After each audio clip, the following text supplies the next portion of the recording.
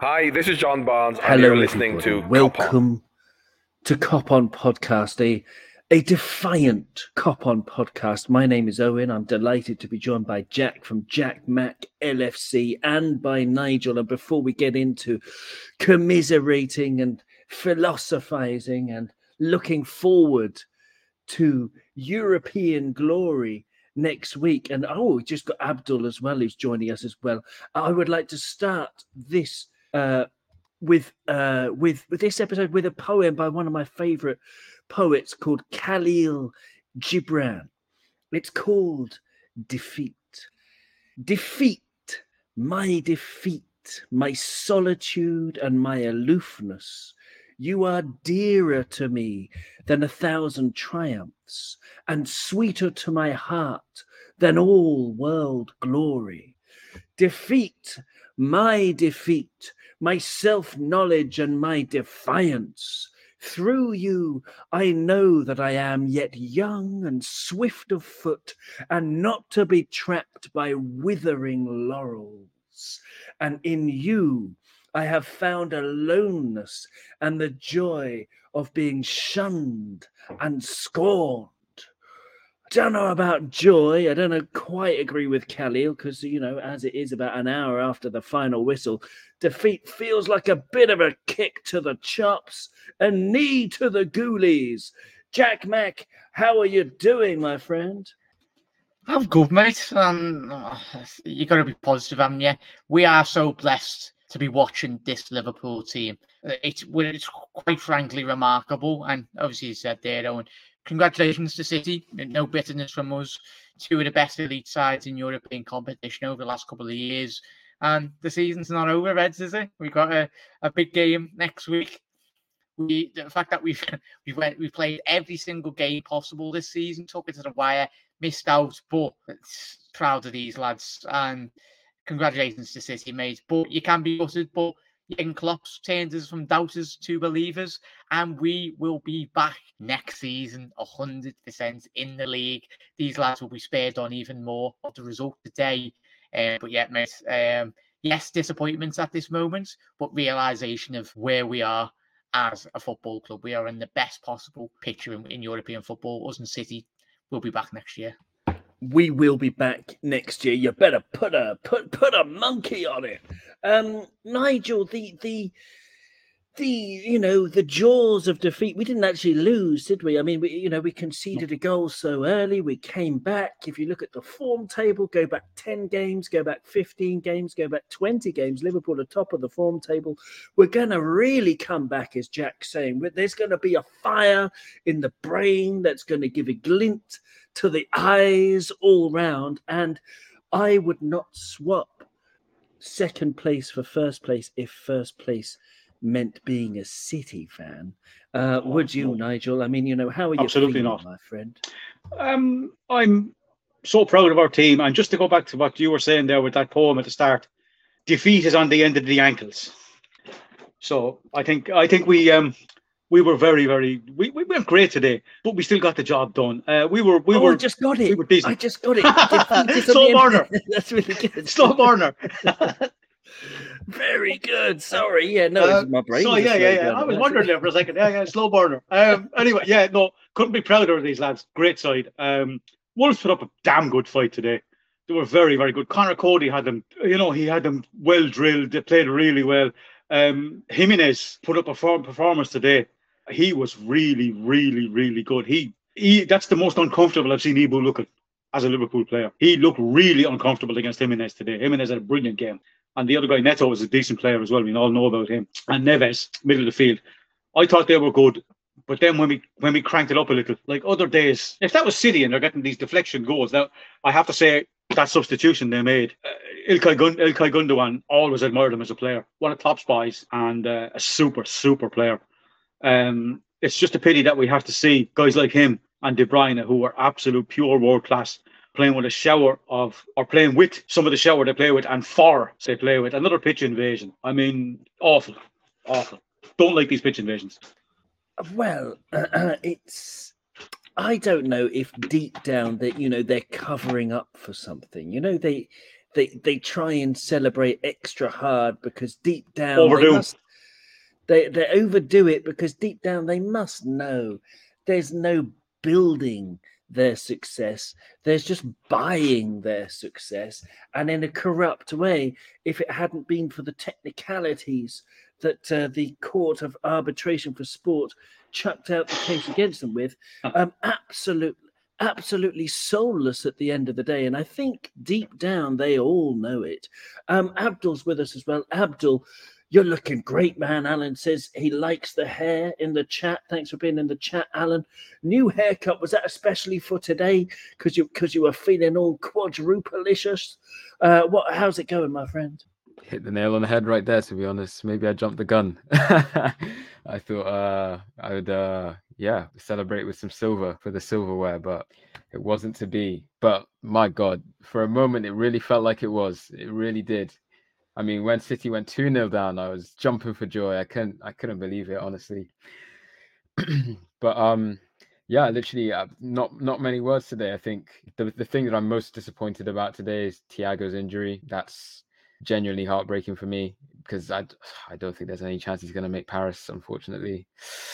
So yeah, I mean, Fabinho, he'll hopefully be back. Klopp says he'll definitely be back, but I'm not even sure if in an ideal world Thiago didn't get the injury today and we had Fabinho back, I would have been tempted to start Henderson anyways, just because Henderson has the rhythm right now.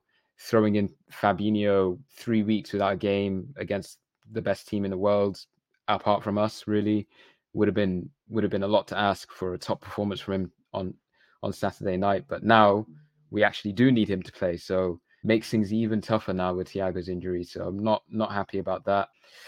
But yeah, I mean, I know we're in our feelings about City, but I've got to say, just for the maybe one or two City fans who are listening right now, I mean, what a way to do it. You know, you had it right there. You felt the despair, and then you snatched it away from us at the very death.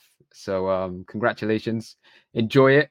Live it up, because my God, you've awoken a beast again. Just like you did in that season when you beat us by 1 point, you've awoken a beast. And next season, we are absolutely going to blitz it. Not going to leave any single room for mistake next season. And trust me, you think you've seen a beast this season? Like, next season, Liverpool are definitely coming for it again. So, yeah, watch out. That is absolutely right. I mean, they had better watch out. I mean, the fact we've got by far the best manager in the world who brings out the best in players that are bought for fractions of the price of City players in general, and he's improving everybody. We've got great guys coming through. No doubt we'll make some more hits in the transfer market. We'll dip into the transfer hat and pull out a sparkling rabbit. Jack, this is yes, as you say, the season is not over. But I just want to talk about, I mean, Gary Richards is in the chat. He says he's so proud. I wanted to talk about your pride and, just how freaking wonderful it is to be a Liverpool fan, but your pride in these Reds. What do you love about them? To never say die attitude, mate, especially when you are coming up against a team that has got a wealth of money in their transfer budget as well. Still, yes, when you spend that money, you've got to get results, and fair play to City, as the lads have said. But we've cried out for this for how long? In the Rafa years, in the Rodgers years, the Roy's, we had that period under Roy. We've come such a far distance in reality since Jurgen Klopp's come in. He said turns us from doubters to believers, and today the fact that teams are coming to Anfield now over the last couple of years and struggling. We've wanted our Anfield to be a fortress, but we've been unbeaten at home for 4 seasons out of the 5 years at Liverpool Football Club at Anfield. So that just shows how far we've come. And these lads have been dreaming of a player. Obviously, I never grew up in an era of Rushy Kenny, but I grew up in an era of watching Sadio Mane, Mohamed Salah, Torres, Suarez at that period as well. Every single lad on the pitch today, and even Origi in the stands, they're all legends. And this success will not die in the next 2 to 3 years. as the lads said, we're only going to get stronger. As Abdul said, we'll be back next year. And he said, Owen, we'll probably pull out one or two rabbits out of the hat. Our recruitment is absolutely one of the best in European football. That's the reason why we've been able to close this gap to a point every single season. And then the odd hiccup within one of those seasons as well. We finished third with no centre halves last year, and we done tremendous for that. But for me, we'll be back again, as the lads have said. All of us, we enjoy every single second of it. This is what supporting Liverpool Football Club is all about. Even in our lows, we still get behind our lads regardless. But we are Liverpool Football Club, and our lads will never walk alone regardless of whatever does happen next season. We will be back gunning on all fronts. It's a beautiful answer. And I'm just going to put the same question to all of you, because I think there's so much that we can talk about. Nigel, when I mentioned the word, pride at being a Red, and, the love you have for our team, what immediately comes to your mind? I've always been proud of my team. From day one, Jack was saying he's too young to have seen Rushy and Kenny. Well, I'm not. I've seen them. I was 14 in 1986 when we won the double. The 10th of May in 1986, my favourite goal, Rushy's second goal in the cup final against Everton. And I got to tell him that. And the pride that day was incredible. The pride any day I see Liverpool is incredible. The pride I was listening in 1982, I was outside my aunt's house in my car, my dad's old Escort, trying to listen to a radio my uncle had rigged up. And it was an old crackly medium wave radio, and you couldn't hear it properly. You're getting little bits. Amazing. And I'm hearing us speaking Spurs in 1982. I was 10, and you're hearing, you're not getting any kind of blanket coverage that you're getting now. You're looking at blanket, huh? Yeah, blanket, all right. It was so different to what we're getting now, football wise. Totally. Massive when you think of Kloppo's Reds, Kloppo's Red, this team, how would it compare? I mean, apart from the obvious brilliance, how would it compare to the teams of old? Obviously, athleticism has changed and stuff, but I'm talking mentally, sure. Mentality, because there's something extra special about Kloppo's Reds, I think. It's slightly different. When we'd say Graham Souness in the middle of the field, he goes through people for a shortcut. Graham Souness was the perfect mix of silk and steel. Best midfielder I've ever seen, bar none. I don't care what anybody says. Souness is our best midfielder ever. An absolute genius. Silk and steel, because you kick back then and people are trying to break your legs. Him and Brian Robson and Remy Moses and lads like that, kicking lumps out of each other in the middle of the field on bad sand pitches. And they're going out. And Dalglish, David Johnson, Steve Highway, all guys like that. And it's a different type of game. But now you've got Klopp's mentality monsters. Henderson is going out and he's driving the team on. James Milner, an absolute legend as well, comes on, settles us down in the cup final last week. Settled us down today, I thought, when he came on. Did a great job. It's all here. It's drive. That's what links those two teams together. Or Paisley's team, Fagan's team, Shankly's teams, this team. It's drive. It's pure drive. Excellent answer. It is pure drive. And thanks very much to the Man United fan who's joined us to try and laugh at us. Thanks for commenting. You're boosting the ratings of the channel. Thank you very much. And you seem to, he says that Stevie G, Slippy G. Oh, there you go. Very witty. The thing with any 38 game season, Abdul, as any intelligent person would understand, is that it doesn't come down to any 3 points. And that's the main thing from today, that, I'm sure that the Liverpool fan in Steven Gerrard, for example, would be very disappointed. Maybe the Liverpool fan in Conor Cody would be disappointed this evening. I don't know. But the whole narrative around, it coming down to, someone was, I was in conversation, texted a friend the other day who was saying that, well, I think we lost it when we drew with City. And I don't think you can put any league season down to one game, because, for example, 13-14, when Gerrard slipped, let's say, for example, that cost us 3 points. Okay. We also dropped points to Hull City and Swansea City and, other teams that season, which were equally damaging. Because Palace, there you go. And they're all equally damaging because it's all just 3 points for a win. So Abdul, there's really nothing that anyone has to kick themselves about. There's really not much ammo that our rivals, Manchester United, who lost to Palace, speaking of Palace today, and finished some 30 points behind us, because over a 38-game season, we're much, much better than them.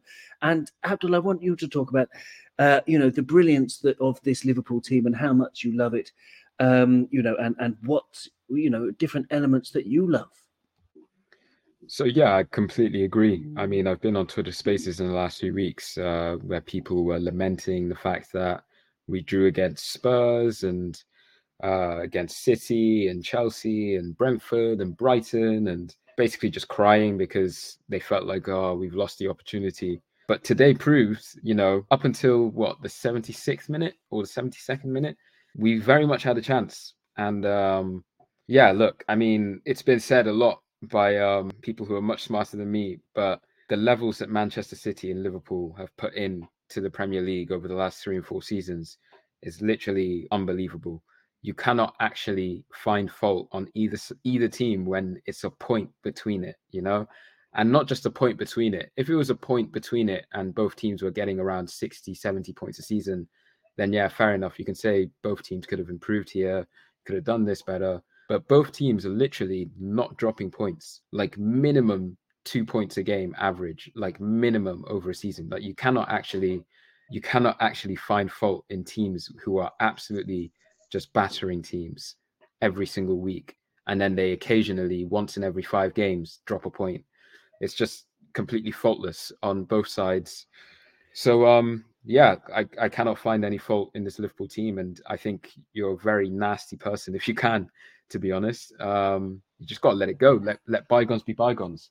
But in terms of this Liverpool team, I'm most proud about the fact that these boys are playing against, like everybody has said, a team who are backed by unlimited riches. They're playing against a team who, in theory, should just walk every single game. But every single week they turn up, they put their heads to the game, and they literally pull out a fantastic result, fantastic performance, whatever we need to give the fans something to celebrate or something to believe in for the next 7 days or the next 3 days until we have another game. When they talk about mentality monsters, it's like, oh yeah, we're getting the results. But it's also the fact that they are so dedicated to making sure that the fans have something to be proud of every single week. And that, I think, speaks to not just their footballing ability, but their character as human beings. I think they are a special, special group of people. And when they all hang up their boots in 30 years' time, when they're coaches or managers or businessmen or pundits, they'll look back on these 5 years, hopefully these 7, 10 years under Klopp, as something that was truly special. I really don't think something like this has been done in sports, really. I mean, Alex Ferguson's Manchester United, but still, it's different. What we're witnessing right now is different, I think. It's the way that we're doing it and the points that we're getting, and yeah, it's just different. So I'll analyze it properly when everything actually settles down, like when we're remembering the highlights of this era in the future. But yeah, living it right now, it's just such a special feeling to support this club.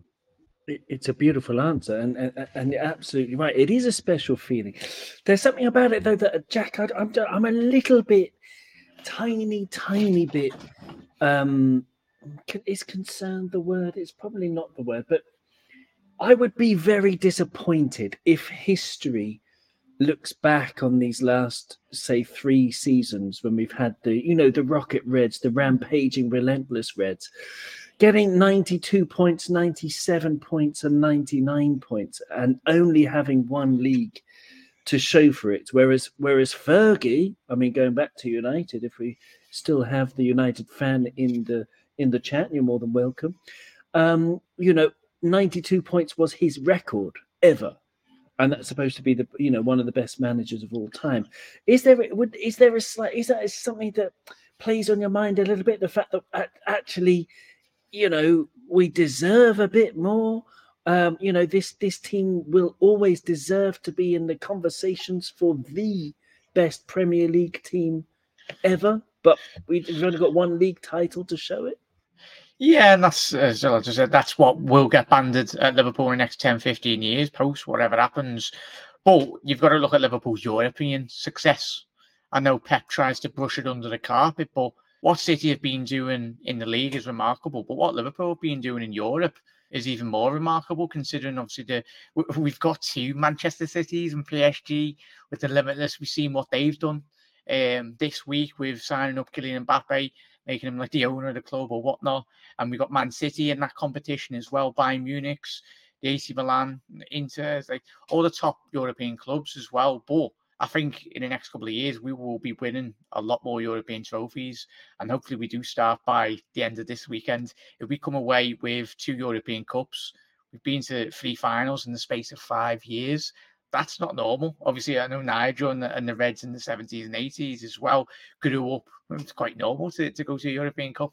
But if we can come away from this era and this, hopefully by the end of Jurgen Klopp's reign, with at least, if he surpasses Bob's European record, that's a feat in itself. If Jurgen comes away with more than 3 European Cups, Fergie only won, was it 2? And even with Ferguson, with Ferguson, it took him, 5-6 years to win his first league title, was it? Obviously, he won the FA Cup or whatnot to very much keep him at the helm at Manchester United. So, just to say, Jack, yeah. It took him 27 years to win 2 European Cups. Yeah, so not too bad, is it? Klopp can do it. Just put that in context. Yeah, 100%. But yeah, Fergie, he's Jurgen's not going after the end of his contract. He's going to sign a new deal. So yeah, lots of positive. But Jurgen Klopp, as the lads have said, we've got Jurgen Klopp. So yeah. We do. Yes, we do. And we wouldn't swap him for anyone. Of course we wouldn't. Very well said. Very well said. Well, a friend of mine, Christophe in France, a PSG fan, he said to me once, Manchester City are an English team, but Liverpool are a European team. And he meant that with the greatest respect, to say across Europe, across the continent, Liverpool have such a reputation and are feared throughout the continent. And looking forward to next week, Abdul, I'm going to go over to you. Next week, chance for number 7. I just had a little tremor in my body about it. How are you feeling, Abdul? Is this? I mean, you've dyed your hair silver, and it's gonna be, you're gonna enjoy it next week, man. You're gonna enjoy it next week, hopefully. Got to. I mean, that's probably the only positive that's going to come out of today. It's that these players, they feel shit right now, and they're going to get onto the training pitch tomorrow and Tuesday and Wednesday and Thursday, and they are going to just feel it. And then Friday and Saturday, they're going to let it all out. They have absolutely nothing to lose. And I feel relaxed about it, actually. I think that won't be the case as the week goes on. I'll start to lose my hair probably. But yeah, we definitely go into this match as underdogs, which I think definitely suits us. And Real Madrid, for the first time in a few rounds in this competition, are actually the favourites, I think, because of the way that they did it against Man City and the way that they did it against PSG and also Chelsea. I feel like everybody has now said, this Real Madrid team they're on the hump for this trophy, and I think they are the firm favourites for this match. And I think they've been relying on the underdog thing a lot this year. And I don't think Liverpool have had that so much this year. And I think that we are definitely the underdogs going into this match. But then I also think this title loss, is going to feed into our kind of wanting to win. And then also, I think the special cherry on top is this Mbappe saga, I think, has really affected the Real Madrid squad. I'm seeing all the players posting on Instagram. I'm seeing the players posting on Twitter. I'm seeing them feeling betrayed, talking about how certain players, they don't have the DNA to play for Real Madrid. I think it's really got to them deep inside. And I think in Paris, I think they're going to want to make a statement in his hometown. So I think that's going to lead to them overextending themselves on the pitch in certain moments. And I think that's going to play right into Liverpool's hand. We're going to be ready with the counter-attack. Salah's going to be ready. Mane's going to be ready. Diaz is going to be ready. I think Trent's going to be ready. I think, the only thing that could go against us is the midfield situation. What midfield are we going to line up with? Is Thiago going to be fit fingers crossed, everything crossed, touch wood, like please. If he is, then yeah, great. But if not, then yeah, I think that the questions in midfield is going to be our issue. But yeah, let's see how it goes. I've got no fear about it. It's going to be a nice match to cap off the season, and hopefully we can rectify any feeling of loss that we had today. Excellent stuff.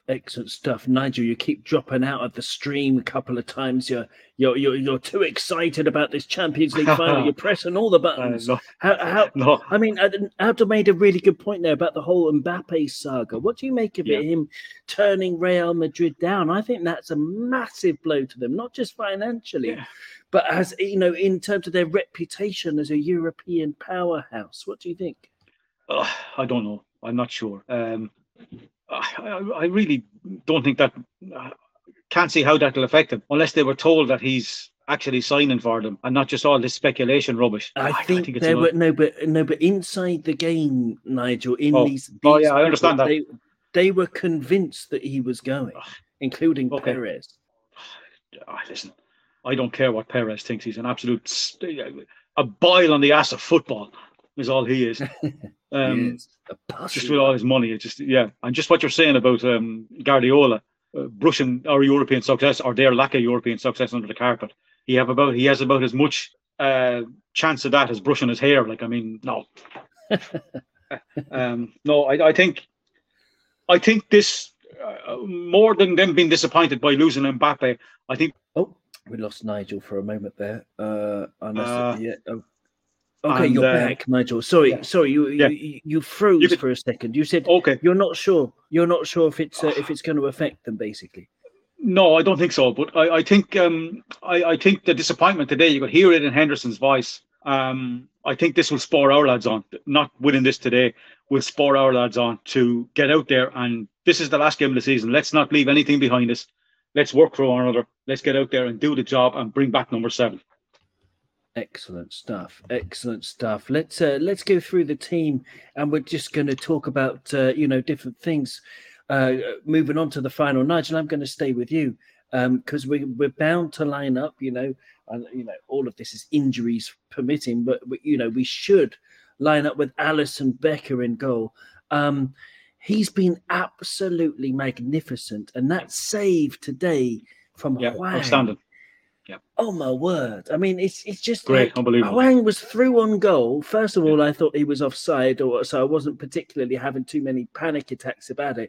But then I saw Alisson with another new hairdo, a sort of slicked back mafioso style today, and I was like, well, he's not going to score, is he? And having that level of confidence in a goalkeeper is worth its weight in popcorn. It's unbelievable. What do you think? What do you think about Alisson Becker? Best in the world. It's as simple as that. He saves us time and time and time again. Like that save today was just a perfect illustration because your man was clean through 1-on-1, and you get some of these guys just to pick a spot, but he's out so fast at his feet, he doesn't have a chance. Like the place for him to go there today was more across the goalkeeper than where he tried to go. He made Alisson's job a little bit easier. He should have went across him, I thought. But Alisson was out so fast he didn't have time to think to go about going across him. And it was just a brilliant save. He tried to go short side of Alisson because he wasn't getting the perfect illustration. Do you remember the goal Salah scored against United at Old Trafford a couple of seasons ago in the teal kit when he went running from the halfway line? Same kind of thing. And Henderson was in goal, and he came out, and he might as well have put arrows down into the bottom left-hand corner. He left yards for Salah just to pass the ball into the corner. Well, Alisson doesn't do that. He just simply doesn't. He was out, he narrowed the angle, and gave your man one option, and he couldn't take it. Like I said, best in the world. Best in the world. I would agree with that. Abdul or Jack, do you have anything to add on Alisson? Any kind words for our Brazilian? I don't know. God that he is. He's a god. And the one thing that we had in Kiev was Karius in goal. This time we've got Ali Becker, the world, as Nigel said, the best goalkeeper in world football. Courtois, as we see against, if it was Chelsea or whoever. Like, if Liverpool can press this Real Madrid side quite high up the pitch, Courtois has got that tendency to really misplace a pass on that. But Alisson Becker, he was pivotal when we played Tottenham in European Cup, and obviously he got the Golden Glove to my left there. Well, wherever. Get confused the camera. But yeah, he will be pivotal in relation to obviously us winning, hopefully next week. But yeah, you don't win anything without a good goalkeeper in between the sticks. And he's unbelievable, absolutely. Just to say on Alisson as well, just quickly, when I'm looking back on this season, it's kind of hard to think about who our standout player has been. I mean, there was a season where Salah scored like 40 goals. He won the PFA. That was deserved. There was a season when Van Dijk won the PFA. When we won the league, that was deserved. He was clearly the standout player for us.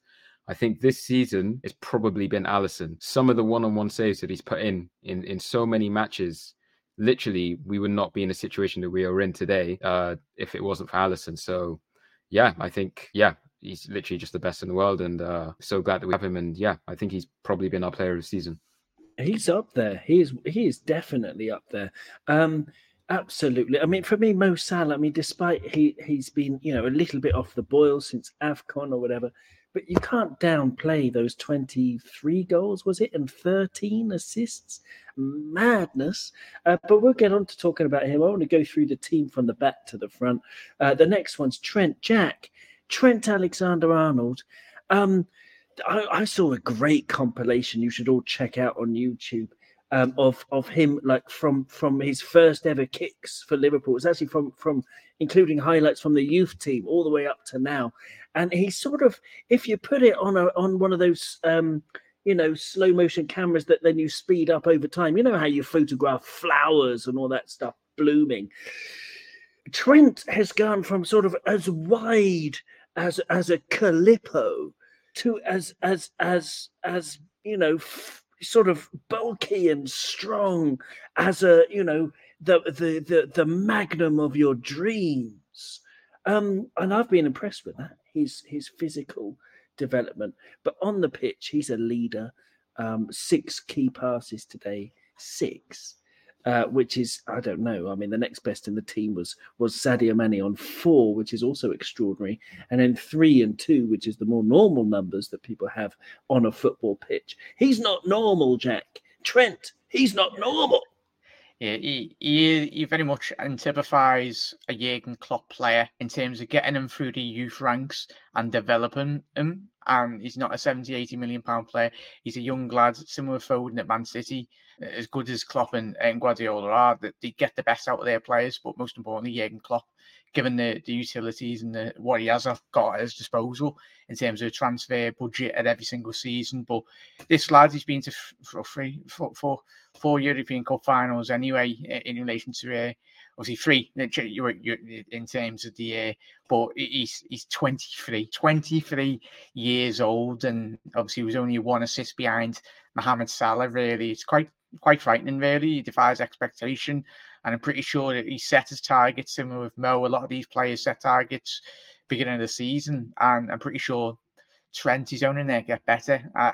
And when you get on social media, that's why I love coming on doing the videos of you boys and that, but I log off because some of the stuff you do see on Twitter and rival fans, they'd love a Trent in their team. They'd absolutely love it.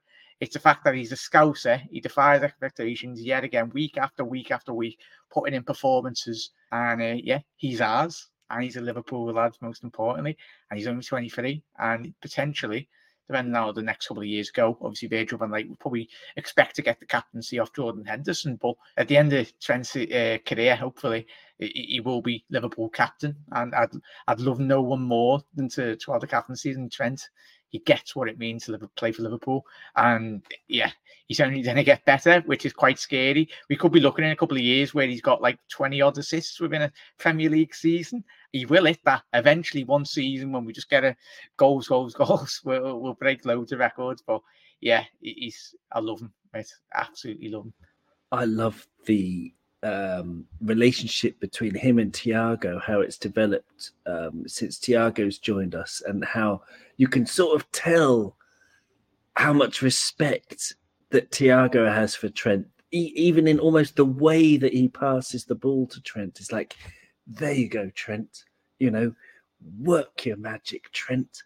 And it's almost like a sort of proud father or a proud bitch looking at their beautiful puppy. Okay. Matip. Nigel.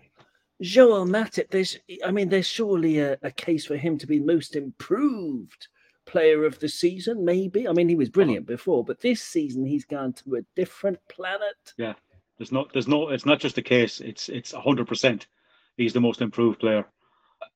Fitness wise, like I think I saw something like he played 23 games last season or something like that. This season he's played over 40 and he has been absolutely magnificent. I had no worries last week. One of my friends rang me about a minute from the end of the cup final and I was like, what is he doing? And he was talking to me on the phone and I didn't see I didn't see Virgil being subbed.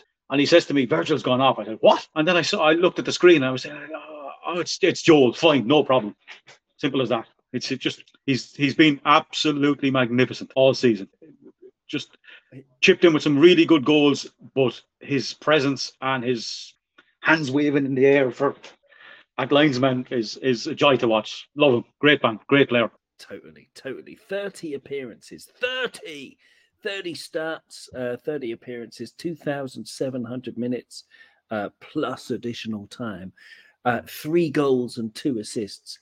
Virgil, in contrast, 3,060 minutes, so about 360 minutes more than Joel Matip, and Virgil had 3 goals and 1 assist. So Joel Matip 1 assist, better than Big Virg. Abdul, do you want to talk about Joel Matip, or do you want to talk about the man next to him today, Ibu Konate? How are you thinking? What are you thinking? I think it's a great just question in general, because who starts in Paris?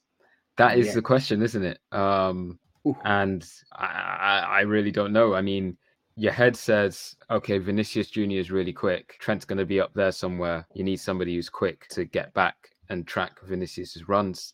So that says Konate. Yeah. But then just the little...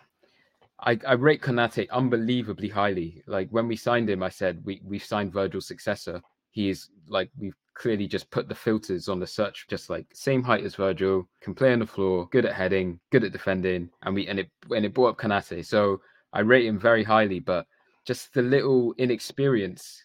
It's literally just a question of, is Matip's experience enough to swing it for him for Paris? And I honestly do not know.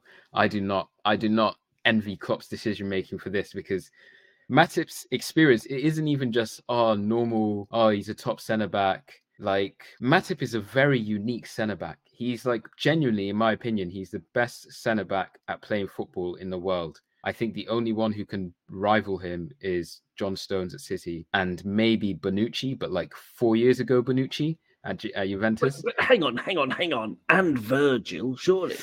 I think Virgil is a great defender, and he adds a great aura to our defense. But in terms of just playing football, like, Matip could play in midfield. Like, he's that good at playing football. So that's what I mean when I say he's the best footballer defender in the world. But then, so I think that makes him a very unique option to have. I think he allows us to dominate possession when he plays in a way that I'm not sure Konate would. But that's not saying that Konate is like not good at doing the things that Matip is doing. Konate is perfectly okay. But it's just about these margins, these fine margins. And against Madrid, maybe the margins will make the difference. So I really don't know. It really depends on Klopp, what he feels is going to be best for this match. And I do not envy the decision-making at all. Both top quality centre-backs. I just hope Virgil is fit. Honestly, I don't even know what's wrong with him. Like, so hopefully he is fit. Yeah, it's a worrying one, isn't it? Apparently it was something in his knee, so that's not a good sign. I don't know if it's the same knee that Pickford assaulted, but I don't know. But it's something, we'll keep an eye on. I mean, maybe they'll both start. If you had to pick one of them, it would be a very difficult choice, as you say. You're absolutely right. Abdul, just staying with you on Ibu, just quickly. I mean, that he was definitely at fault for the goal. Because 22-year-old defenders make mistakes like that sometimes, but the ball did sail over his head. Is that something that you'd worry about if Modric is pinging him in, as opposed to whoever Ruben Neves, or he's a good player, but he's not on the same level as Modric, in my opinion. I don't know. Would that worry you? Would that be a way of you erring towards Matip, or would you think that Ibu's got his error out of the way? Because apart from that, Ibu today he had a 98.7% pass success or something like that. I'll double check that. Yeah, 98.7% passing success for Ibu Konate today. In the first half, it was 100%, and that was from 84 touches of the ball and 77 passes. So basically, he missed one of them. 76 out of 77 passes. That's going to be an asset. No, Abdul, I don't know. So yeah, like you're exactly right. He's 22 years old. We can't expect him to be completely faultless in everything that he does. Saying that, most of the season he has pretty much been faultless in everything that he does. So yeah, like I have absolutely no fault in him. If he starts in Paris, I will completely feel safe with that decision, like comfortable with that decision. But yeah, that's what I mean. I feel like there was another match recently as well where he was kind of the Benfica first leg. He made it up. Was it the first leg or was it the second leg? I'm not sure, but he made a mistake and then he made it up with a goal himself. But yeah, he's got tiny errors in him. But again, that is the question, whether that inexperience, because that stuff literally is just inexperience. Oh no, I misjudged the flight of the ball. Like if you give him 100 Premier League appearances down the road, he doesn't misjudge the flight of a ball anymore, and he doesn't make the same mistake that he made today. So is there scope to say, oh, Matip wouldn't make a similar mistake, so we should start him in Paris? That might be the question on Klopp's mind. But if there was, for example, an injury in training midweek, I'd be like, thank God we have Ibu. So it's really like a 0.3% question, basically. It really doesn't matter which one of them starts, but Klopp has to make a decision. So which way he goes, it's down to him. Great answer.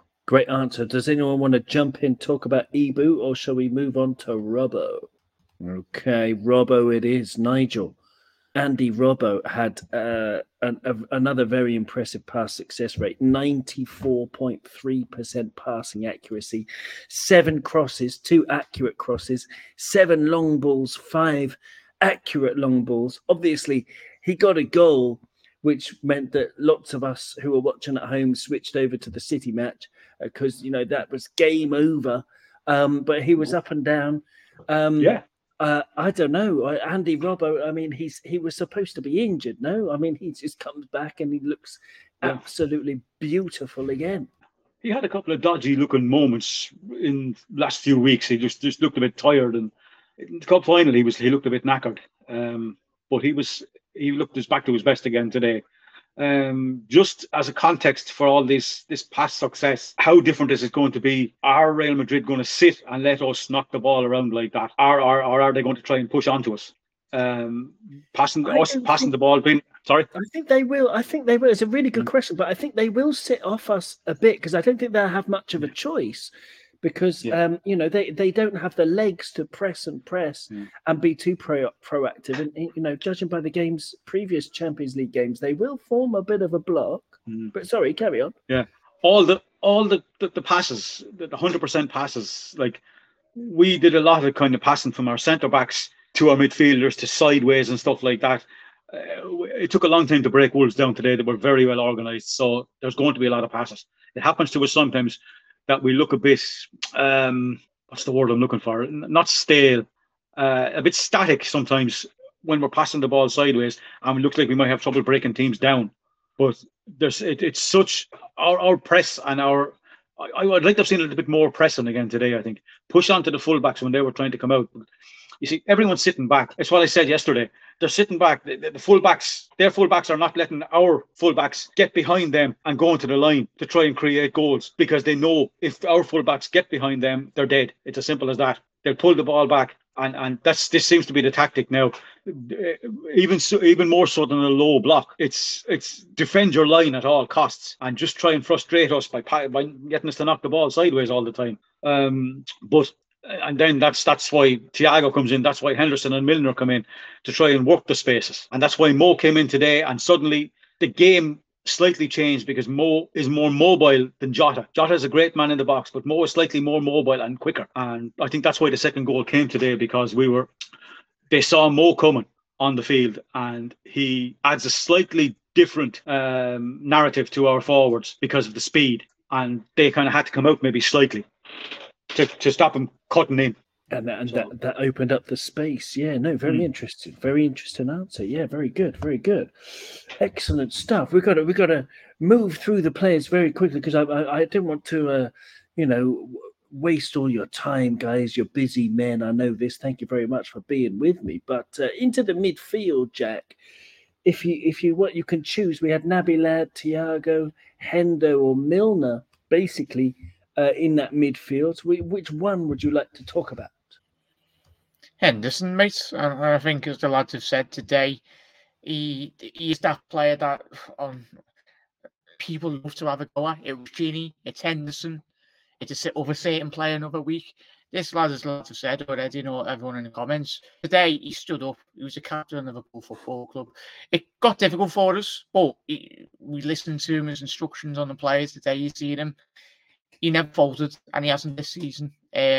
People will try and steal the argument. It has been for years since Henderson's been at Liverpool Football Club, but it'll be interesting to see what we do in the summer in terms of recruitment.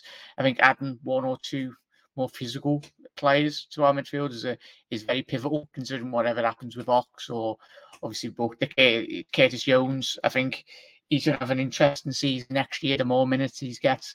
But Henderson today, mate, what he offers, apart from Thiago, those two have got real experience. They've been there, done that. Obviously, Thiago's another level compared to obviously Henderson, the fact of what he's won. But Liverpool, the trophies we won, would not have been possible without Jordan Henderson's captaincy ability, as well as ability on the football pitch.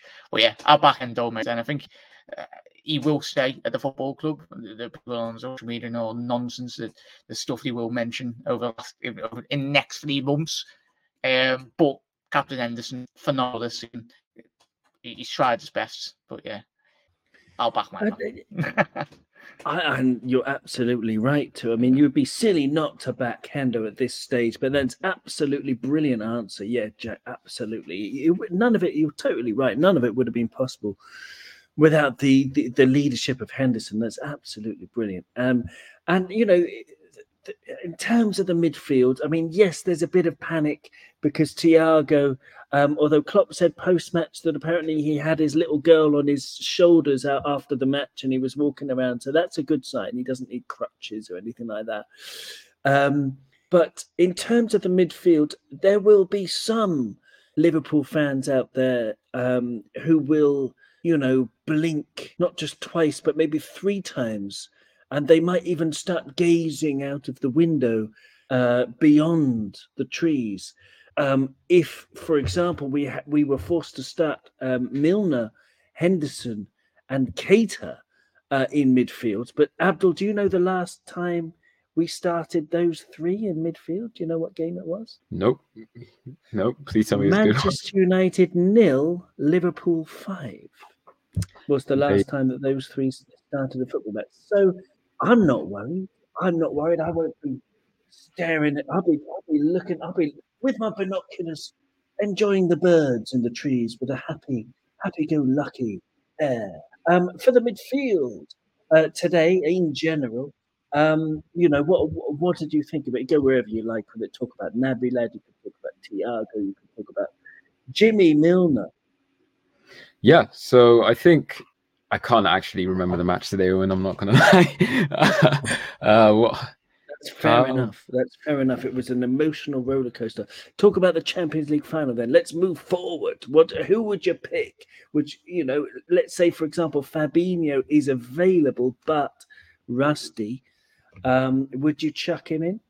So, yeah, I think you asked me earlier about what's going to happen with Real Madrid playing the ball over the top. And I forgot to answer it. But yeah, I think Nigel raised a really good point about are Madrid going to sit off or are they going to press? I think if everybody had been fit, Real Madrid's game plan would have been to let Liverpool play football and they would drop off into a deep block and they would, make things tough for us.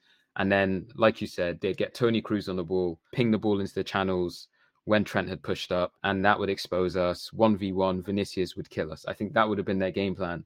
But now that we've got a few injuries in the midfield and we're going to have to probably try and approach it differently, if we do go into that Champions League final with Milner, Henderson and Keita, I think the onus then becomes on Real Madrid to play football in that match. They will recognize that, yeah, they have a higher quality midfield than us, in terms of playing football, and they got Modric and Kroos and Casemiro. That's, top quality footballers technically.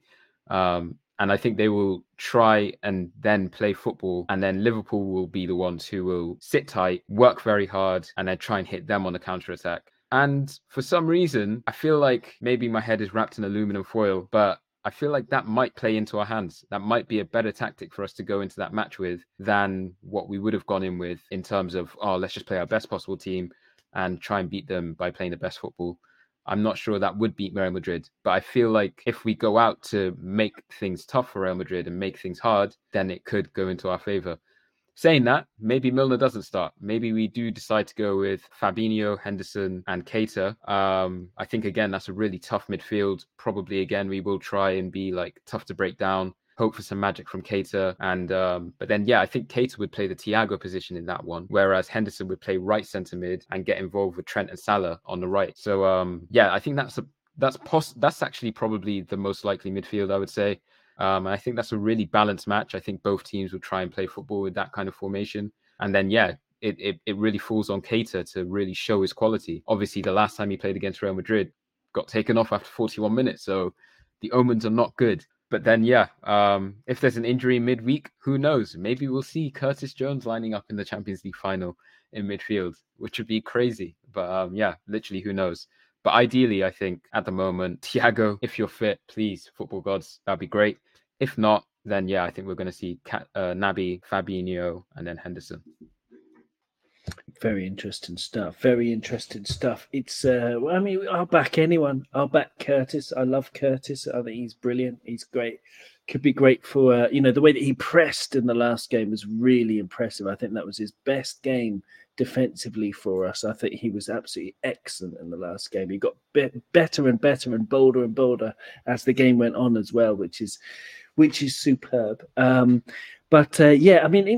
forward, Nigel, the I don't know, forward, the front three today. I mean, we started with Jota, Firmino, Firmino. What am I talking about? Jota, Mane, and Diaz. What did you make it? I mean, I thought Jota. I mean, he's had a wonderful, wonderful season, but he looks like his confidence has been knocked a bit. I don't know. Is that just me? No, he looks a bit. He great run, great closing and all that, but he just looks a little bit shy of confidence. Just looks a little bit bereft of confidence at the moment. I think it's what I said a few minutes ago, that low block thing. He's not getting as much room because everyone's sitting back on top of sitting back on top of their centre halves and their goalkeeper, and there's just not enough room in the box for him to move around for what he wants. I think Mane is better as a centre forward at that, and Jota is better at maybe finding a little bit of space from coming into the drifting from outside in, if you know what I mean. Mane plays better in straight lines than Jota does. Jota is makes little darting runs into spaces, and the spaces have been kind of filled in a little bit. But I'd have no problem with starting any combination of what we have. But can I just interrupt you, because I want you to talk to me about Sadio Mane, because you mentioned him there being brilliant in straight lines. He's brilliant in straight lines. He's brilliant in curly lines. He's brilliant in diagonal lines. He's brilliant in pentagrams, hexagons, whatever you want. Talk to me about Sadio, because I love Sadio. I didn't think I could love him anymore, but he proves me wrong time and time again. Yeah. Wonderful. He's slightly switched his game, I think, because he was playing on the left-hand side all the time and just cutting in. Like, do you remember the goal he scored against Arsenal? He was actually playing on the right. He's on his debut, but he made a habit of doing the opposite thing to what Salah was doing: cut in and get the shot away, the curler. But he's modified his game and become much more dangerous as a kind of a guy who takes the ball in. He got kicked to ribbons last week in the cup final. Every time he got the ball, it was kick, and gets no free kicks. Like, he's just he bounced around, and he's great. He's great, absolutely fantastic. I would never have any problem with Sadio Mane starting for my team. None. I mean, he ends the season with, I believe it was 16 goals. I don't think FB Ref has updated their site to include today. I believe it was 16 goals from 32 starts. And most of those came after the AFCON. And talking about the little confidence, the hit to the confidence maybe that Diogo Jota has suffered. Sadio Mane, the boost to the confidence that he's had this year, and finding that position alongside Luis Diaz. Well, what you said there, 16 goals, 32 games. That's 1 and 2. Exactly. Any top striker anywhere would be proud of 1 and 2. But check this out, though, Nigel, because I believe that he's played 14 of those games as a number 9, and he's got 12 goals in 14. Has he set that? Has he set that record today? I hear somebody saying he set a record today of scoring in the last game of a season, 4 seasons in a row. Wow. And I think Mo. I think Mo actually has done 6. Is it 5 or 6? I think it's 6. That's amazing. Is that right? I mean, at the beginning of the season, Mo Salah's got the record for the opening day, and for the final day. That wouldn't surprise me, because, he's a big game player. I just want to talk about Mane for a bit. Jack, Sadio Mane, go ahead, go for your life. If we were playing on Mars, he'd probably still get man of the match. He's the man for the big occasion. Every single game, every cup final we play, he's remarkable. Got him on my back of my shirt. I knew he'd come back even stronger. A lot of players didn't have the best year last year, and we all know the circumstances surrounding that.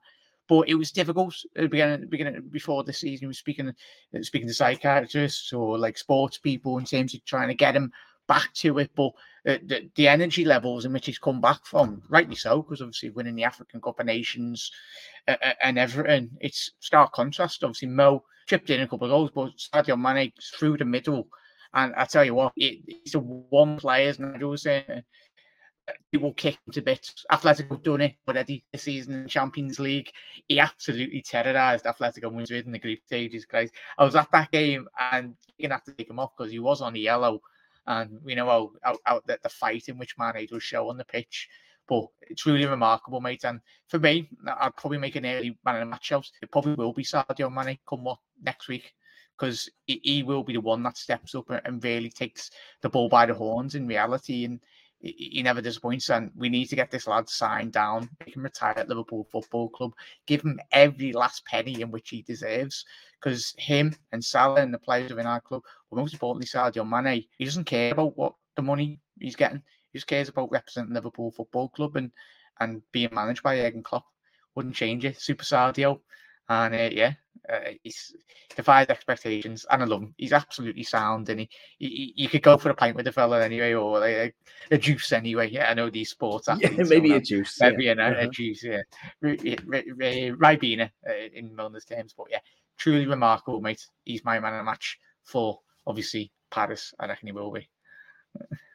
It's a great answer again, because Abdul, I mean, Sadio, you don't know where he's going to turn, do you? I mean, the way that he controls the ball these days, he kills the ball sometimes with a bit of backspin, so it sort of boom, and it sort of stops in front of his feet, and then he's there, and he's squaring up a defender. He's right ahead of the defender, and the defender's got absolutely no chance. They may as well just go for a coffee, go for a cup of tea, because he's gonna skin them one way or another, or he's gonna just lay it off.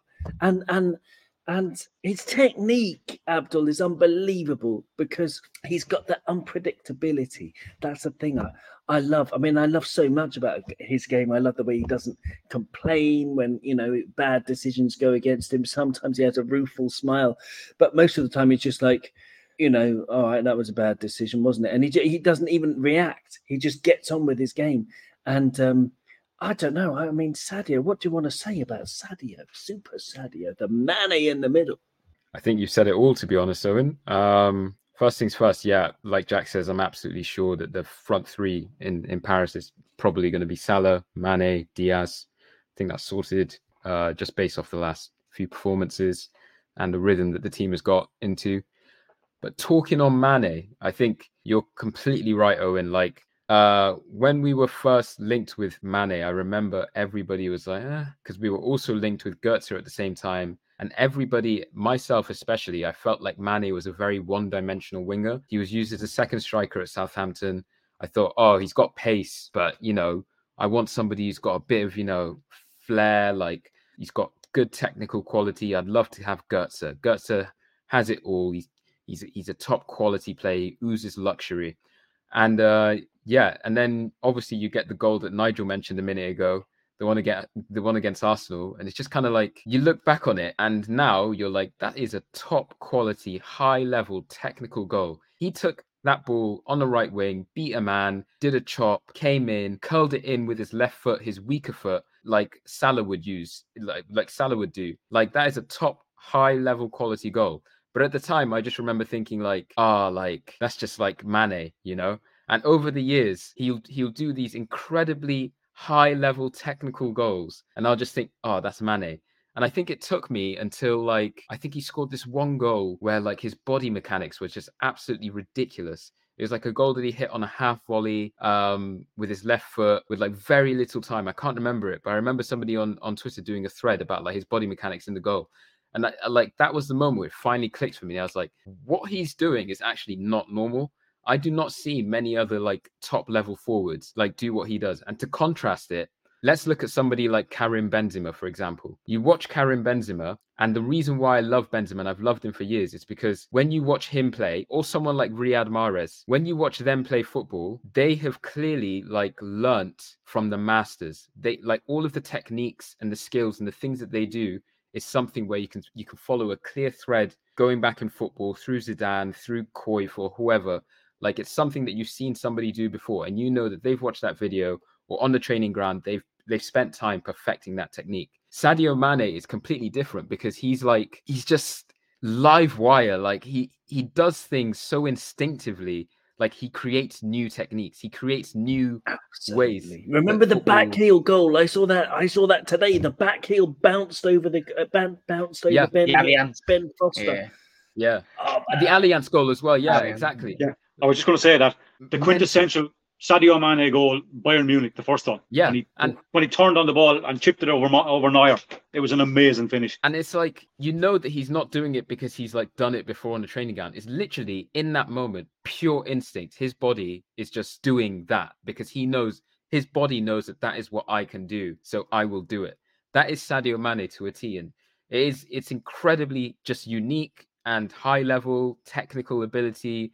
But even today's goal, right? When he got that ball from Thiago, most forwards, I'm 100% Jota would, and I'm 100% Firmino would, they would have taken that touch first just to reassure themselves and then maybe passed it on. But Mane, the ball was coming to him and his body again just went, you know what? If I turn quickly, I'll be in. So his body did it. And then he was in and he scored us a goal.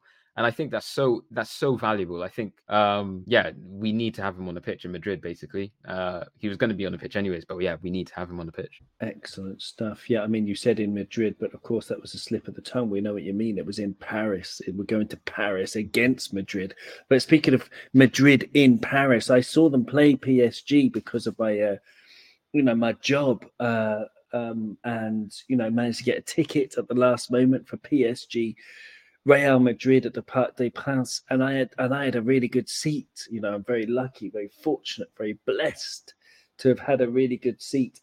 But sort of halfway up the pitch, close enough to the pitch to get a really good look at Real Madrid, and they were rubbish. They were as old as they should be. They acted their age, so to speak. Eder Militao won't have a rat's chance at a cat fest against Sadio Mane. I think. But I'm very, very confident for this final for Paris and what's going to happen. But Real Madrid, they've shown time and time again, they were the worst team against Paris Saint-Germain for 90 minutes and plus 60 minutes. But for 30 minutes, they were like the best team you've ever seen. Against Chelsea, very much the same. They were awful. But then for about, 20 or 30 minutes, they turned into like a super team. And against Manchester City, they did well to stay in the match, more or less. But then they were only they put on about 15 minutes of sheer brilliance, and we can't underestimate that. It was absolutely amazing what they did against all three of those teams. But Jack, I think Thiago or no Thiago, a fit Fabinho or no Fabinho, tactically we got the right game, because we're going to be at them, we're going to be in their face. I think we should play Ibu to watch out for that. What Abdul was saying earlier, the Toni Kroos or Modric over the top for Vinny behind Trent ball. But apart from that, I think that's going to be all they have. Plus the brilliant Karim Benzema. But I'm feeling, bullish. I'm feeling like, we can do this. How are you feeling? Yeah, as we already mentioned, the lads as well, and everyone in the comments. We play our game. We don't let Real Madrid dictate our game. I think they will be absolutely petrified. Obviously, Camavinga, I love him as a player. He changed the game against City, but it helps when you take Kevin De Bruyne off to keep on giving possession away to the opposition team. But even if we have half of the chances in which Chelsea and City have, we'll blow them away. In reality, we've got goals. They might score goals against us next week, but we'll score more.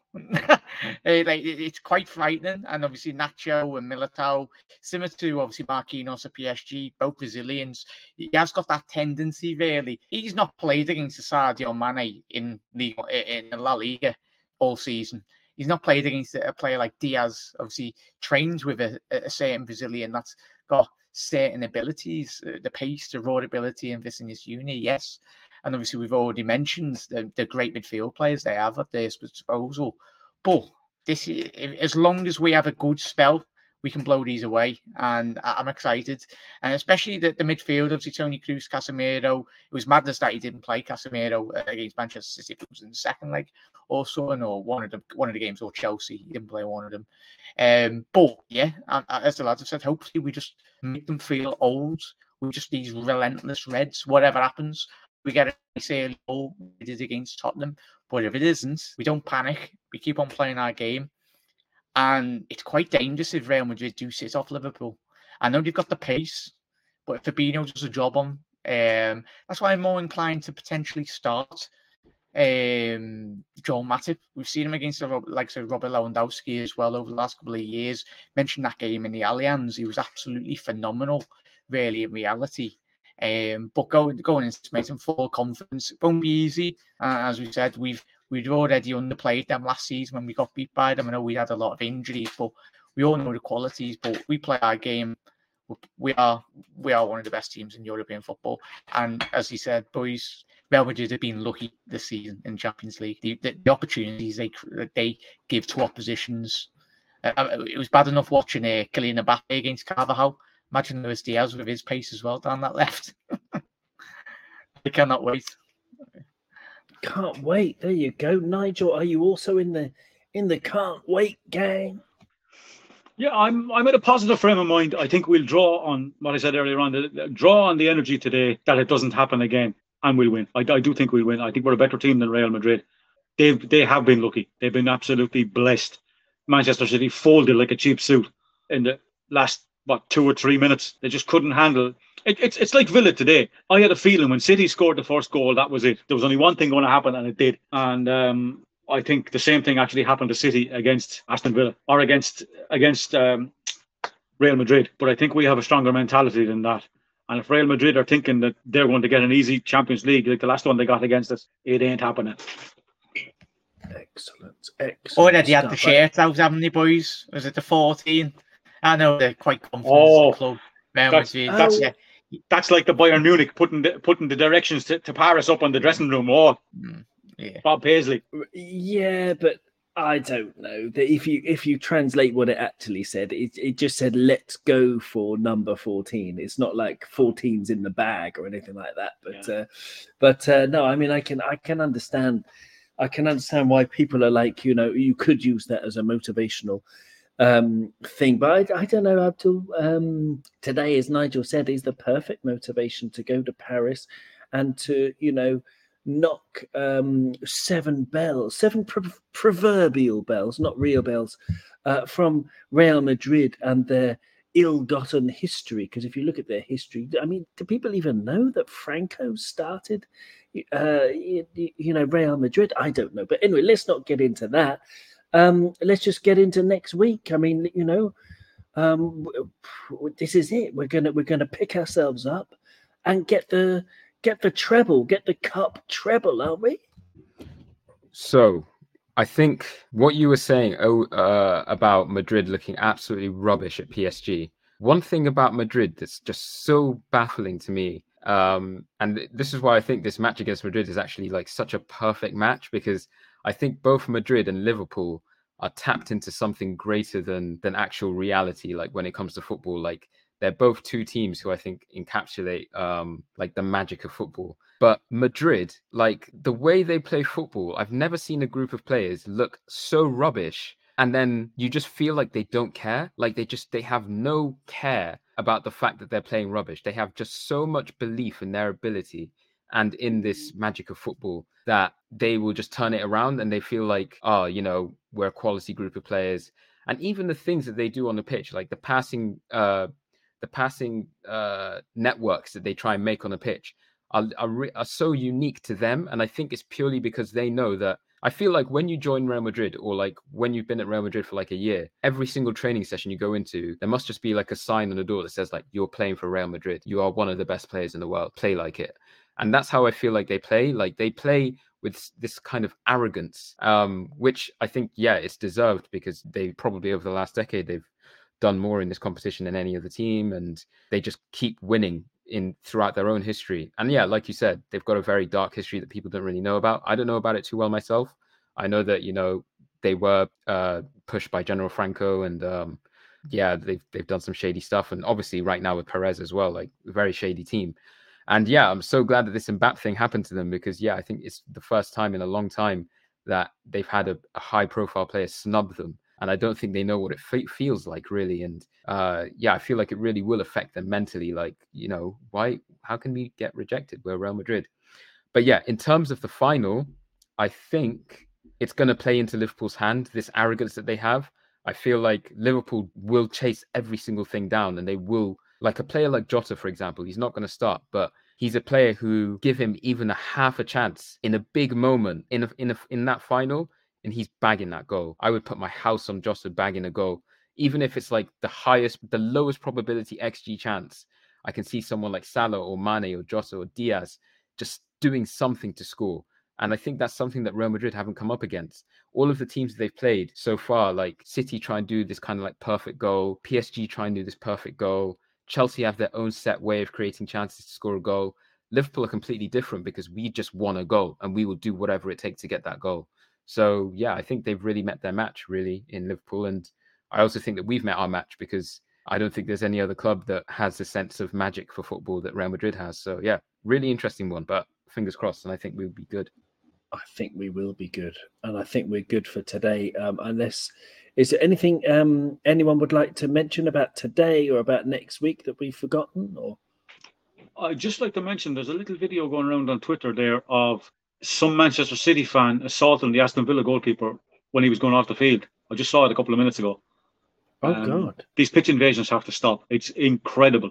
Like the Billy Sharp headbutt was an utter disgrace.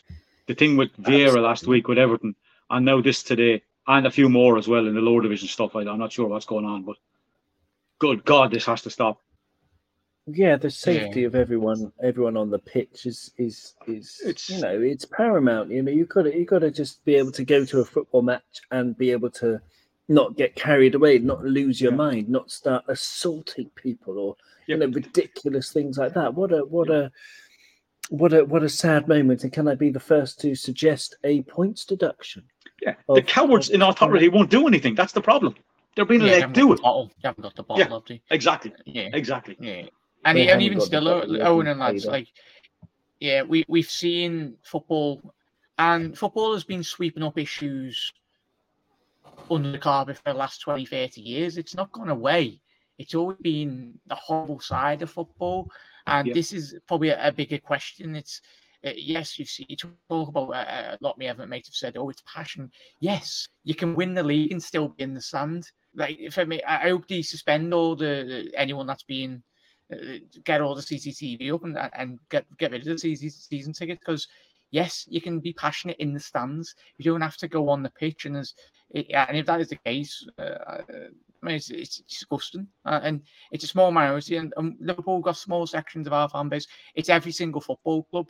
It's a bigger picture now. There needs to be talking points. We spoke about Super League, and everyone come back with that. But there's so many horrible sides to football, which we see in the 70s with John Barnes, and the horrible that need to be. We need to speak about it, and we need to take it face on, and you can't resolve it over a year. It needs to be taking real action on these individuals that are doing this awful stuff. Yeah, totally. Absolutely. Absolutely. Yeah, well said. So, to wrap things up, Jack Mack LFC, absolutely wonderful to have you with us. Can you tell the viewers and the listeners at home about your excellent YouTube channel, please? Yeah, it's Jack Mack LFC on all socials, mate. Thank you very much for having me on this season, Owen, and speaking to the lads as always. It's been an absolute pleasure on the pod. And everyone at home, enjoy it. Enjoy next weekend. Look after yourselves, and whatever does happen, as we said tonight, we'll be back next season. But if I don't speak to any of you next season, have a lovely summer. And we'll be back again next season, mate. And as always, you'll never walk alone. And so proud of these boys. But cheers, matey, for having me on. Well, thank you, Jack, and thanks for being the sort of Obi-Wan Kenobi faced with Darth Vader. If you strike us down, we shall come back more powerful than you can imagine. Excellent stuff. More like Jar Jar, I would have said. But a very motivational Jar Jar. Well done. Excellent stuff. Abdul, what's going on at Watch LFC these days? Not much. Hopefully, just keeping it ticking. Hopefully, next week we have something massive to share with the fans, and your number one place for anything that's worth listening to about Liverpool. So give us a follow.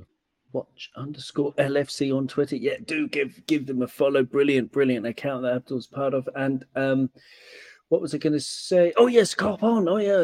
I've got my own channel. We're going to have some special episodes this week in the lead up to Paris. Hopefully, get some good analysts on. Joe's going to join us, who's actually a writer for ESPN. He's a Real Madrid correspondent for ESPN, but he's also a Red. So that should be interesting. But I want to thank you very much, Nigel, as well, for being with us. Is there anything you would like to plug or anything else you would like to mention? No, I'd just like to say, well done, Owen, for the year. I've really enjoyed the few times I've been on. I really enjoyed it. I love it. I love doing it. I'd like to say thanks to Jack and Abdul for the few times we've spoken as well. Really enjoyed it, lads. Hope we can do it plenty more. And anybody else that I've been talking to on here, it's been brilliant. Love it. Yeah, and I'd like to also extend my thanks as well. And it's honestly been brilliant being part of this podcast. And literally hope it goes from strength to strength. And thanks so much, guys. Thanks for listening to me and stuff. Yeah, really appreciate it. Well, I love hearing all of your views. I love having everyone in the comments. Honestly, it's like it makes me emotional because it's so nice to have all these listeners all over the world and everybody who wants to contribute. coponpodcast@gmail.com. Thank you very much. We had a Patreon subscriber this week. If you want to get in touch, if you want to support us for as little as $1 per month, you can do on Patreon. That's in the audio description of any podcast. Thanks a million. And I can't wait for Paris because it's my home city. I've managed to blag a ticket for me and my brother, not from one of the fans who usually goes. I'm not taking one of the paltry, idiotic 19,000 tickets. I'm taking one of the, football family tickets from one of my students who's just been a real gentleman and let me buy his allocation for his ticket because he's he lives in France. He's not a fan of Liverpool or Real Madrid. And so there you go. You're going to have in the so-called neutral section, you're going to have me and my brother who are just going to, I don't know, we're going to sing our hearts out. I can't wait. I can't wait. I cannot wait at all. It's just more than a dream. It's going to be incredible. And I'm going to be screaming my moobs off, as they say. Thank you very much. This has been this has been Cop Jack On, really joked. and you've been brilliant. Take care. Bye. You'll never walk alone. We'll be back soon.